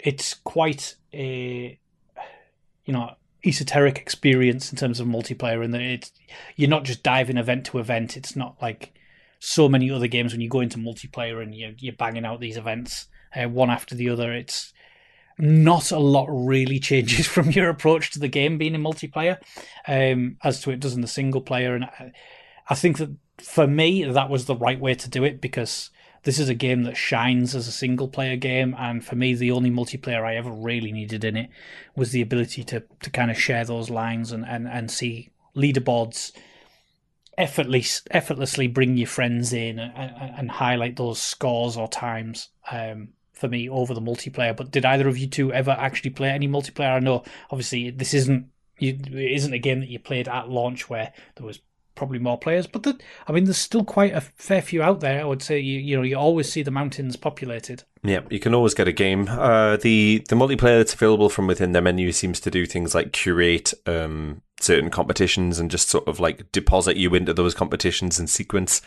It's kind of hard to feel like you're connecting with other players, and probably best served by playing with people that you know. Something that we've already said we all three of us struggle with, because the appeal of a snowboarding game isn't necessarily as ubiquitous as something a bit more, I suppose, like commercially viable and available for that matter. So one other thing I really wanted to mention here was the community around Steep. So I had to do some searches on why I couldn't do the paragliding event, why it wasn't going quick enough, and I ended up on a Steep subreddit. So I subscribed to that, and there's still a lot of posts from, wonderful runs, incredible tricks, beautiful screenshots, little bits of information, discoveries, etc. And from there, I happened across a Discord server for Steep, and I've come across quite a few toxic communities in my time across Discord or the internet, and for games that are very inclusive of their own base and very guarded and quite horrible to people that are trying to get into that. And the Steep community on Discord was the complete opposite of that. It's by far and away one of the most welcoming, helpful, generous with their time communities I've ever experienced. From any questions, I would get incredibly detailed answers from people that were willing to, load into my game, multiplayer, and show me things, link me to any articles or anything like that I ever needed. And I thought that was absolutely incredible. And it's it's not something where there's a couple of messages from a couple of people. Like, it is a constant chat every day, even as much as like today. It's a community that I can go and chat with and be friendly with and share stuff with, and that's fantastic. Having that outside of the game, they are actually moving over to an official Riders Republic community, so they won't have their own channel. It'll be the official Riders Republic one, unfortunately. But yeah, the community, the diehard fans around Steep, have been absolutely incredible whenever I've had to reach out to them. So I just wanted to give kind of a shout out to the communities that have actually helped, and continue to have such a niche style game and champion it continually. Yeah, that's lovely to hear, because I've unfortunately had a couple of, I'm not going to name which name, but it was a sports game, and as soon as I realised that my player tag was visible when I didn't want it to be, I just went into a complete panic, because all I've heard of is that this certain community is very niche, and basically you have to be good, get good or get lost, basically. So I got into a complete panic, shut down my messages, because I just didn't want to get spammed, because I was terrible at this round of whatever I was playing. So to hear that there's a welcoming community in a game like that is just fantastic, because maybe it is more the rule nowadays rather than the exception, but I would like to see it more and more. The future of Steep is that there really isn't a future of Steep. There's no more DLC for it. There's no Steep 2, but what we do know is that Ubisoft Annecy will be releasing a game called Riders Republic, which is the spiritual successor to Steep, in February 2021, featuring more events, not necessarily being on snow-based mountains anymore, but definitely of a similar ilk. It's fair to say. I've tried to steer away from as much of the coverage around it as possible, as something that I'm relatively excited for. But yeah, ultimately, for now, no Steep 2. We're moving into something that clearly has its roots based and born in Steep. How much of that DNA carries over, I don't entirely know. So with that, we have the 3-word reviews. Charlotte, would you like to start? Sure. So Alex79UK says, boring snowboarding somehow. Chobo Bonobo says, ruined by monetization. Adam Holy Moses, too many icons. Cats and cucumbers, didn't get far. With that, we've reached the end of the show, and all we have left is our own summaries on that. So, again, Charlotte, would you like to go first? Sure.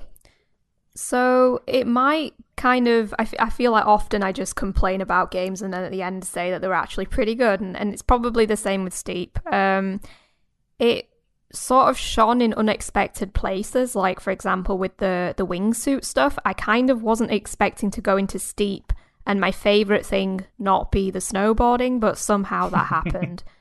I think the thing is, even when I sort of try to separate myself from my past and say, Steep is a completely different kind of game, it's totally unfair to judge it on the past, the fact is that has shaped what I enjoy in snowboarding games, and I can't really escape from that. And Steep just doesn't quite do it for me because it's not my cup of tea. I think I must have put in maybe, as a rough estimate, maybe 25, 30 hours. A lot of that not really getting anywhere. And, I really enjoyed the zen time of, just bashing out a couple of courses during a lunch break. It's actually a really good game to do that if you're working from home at the minute, or after work, just settling in with one of my favourite podcast series and just wandering around for a bit and maybe trying out a few events. Like, that was really enjoyable time, but at the same time, I am a different person to how I was as a kid. As a kid, I got a game and I had to play it for a few months, and I probably wouldn't get another one for however much amount of time, however deep my parents' pockets were. And now I'm just drowning in games, and it's like, it's a nice zen feeling that I get from it, but at the end of the day, for me, it is a 7 out of 10, and there are plenty of 8s and 9s and 10s out there that I could be playing instead. So I'm probably not going to play more Steep after this recording. Having said that, it's all very personal with this game. I can't really point to anything where I'm like, this is going to be terrible for the vast majority of people, so you shouldn't play it. It's more, if you really, really want a calm copy of SSX, you're not going to get that, so this might not be your bag, you know? So I think everybody should try it out if they've got it on PS Plus and they've got an interest in extreme sports games, just to give it a go, just to see and be fully aware of the things that we've pointed out, that, you know, it actually is a pretty expansive game. You've just got to ignore the fact that it looks like huge amounts of it are locked off at the beginning because you're disproportionately seeing the DLC. But if you do that, if you play it for 5 hours or so and you're just like, nah, this is not really my thing, I think that's a fair decision to make. I think it's up to everyone to give it a go and see. So yeah, I'm not saying it's even an average game. It's just, to be honest, there are things I'd rather spend my time with, including other sports games. You know, I like my football games. So excellent, Rich. Yeah. So I find it fascinating that whenever you have a conversation with somebody about Steep, it's always looked at through the lens of a snowboarding game. And I think it's really important for anybody who has even a passing interest in Steep to recognise that it isn't just a snowboarding game. And for that matter, even if you do want to play it as a snowboarding game, there's absolutely a perfectly serviceable game of snowboarding to be had in there. Really, the thing that endears me to Steep is the same thing that endears me to actual snowboarding in my real life, and that is the feeling that you get when you are on the mountain and you're moving down and you feel really elegant and free and at peace, and it's just a very pleasant and enjoyable experience. And if you're at all have an affinity with that feeling, then Steep really is going to be a game that gives you that sense of immersion and that sense of peace that you're probably looking for. You probably already own this game as part of PS Plus, and so there's really no real reason to go in there and take a quick look at it and just recognise that it's a game that's much bigger than it appears on the surface, as Charlotte's quite recently mentioned. There's still a lot of good to be had in the game from like a mechanical perspective. It's a game that features instant restarts. Even on a base PS4, you have an initial loading sequence, and then there's really no loading in between there. And if you're interested in the multiplayer aspect of it, it's still a game that's quite well populated 4 years later. I think that playing this game for me was really effortless, and because of that, there was an effortless platinum that came in response to that. But bear in mind, it was something that kind of osmosed through over the course of 2 years of fairly infrequently but somewhat consistently playing it.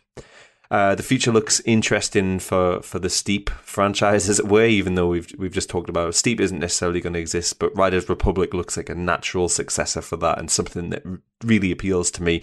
I just hope that kind of dude bro mentality that seems to be sort of permeating a lot of their marketing doesn't necessarily dominate the gameplay that's there, because my hope is that I can use Riders Republic as a nice, neat lift and shift replacement for the reason I've got Steep there, and that is a game that is perennially on my hard drive, something that gets fired up every now and again, and I'm guaranteed a good, peaceful evening playing it. So I kind of echo a lot of what Rich is saying there, and you know, Steep is a game that provides kind of glorious isolation on the mountain to do whatever you want. You know, that freedom of not being, ironically, you're frustrated and locked out by DLC, but not frustrated or locked out by anything you actually want to do once you're on the mountain, outside of events. You know, the ability to go wherever you want, use whichever discipline you want. You know, you don't have to be an event to go paragliding or sledding or, you know, skiing, snowboarding, rocket suiting, wingsuiting. You can go about doing whatever you want, and it's just so incredibly and passionately put together that, you know, once it clicked with me, which was obviously my second approach to the game, which was a couple of years after trying it on the PS4, having a game that was inherently relaxing whilst also providing a challenge but letting me enter that zen state. It pressed all the right buttons, and it provided an outlet when as I say, I kind of needed that the most, and that was absolutely incredible, because it was just something that I thought, well, I'll put this on and try that, and from that moment, it's never left my hard drive. For me, this game has an incredibly special place for everything that it's done, and I genuinely say it's one of my games of the generation. I think of it that highly. I would absolutely recommend Steep to everyone. I just think it is such an incredible experience, and I absolutely loved it. Yeah. So it remains for me, Carl, to thank both Charlotte and Rich, and of course our incredible editor, Jay, who has to listen to me ramble on over and over again and actually makes me sound somewhat coherent by the time these episodes go out. Next time, in issue 447, we retake to the remade streets of the 2005 cult classic PlayStation 2 title Yakuza in 2016's Kiwami remake, once more stepping into the shoes of the iconic Kazuma Kiryu.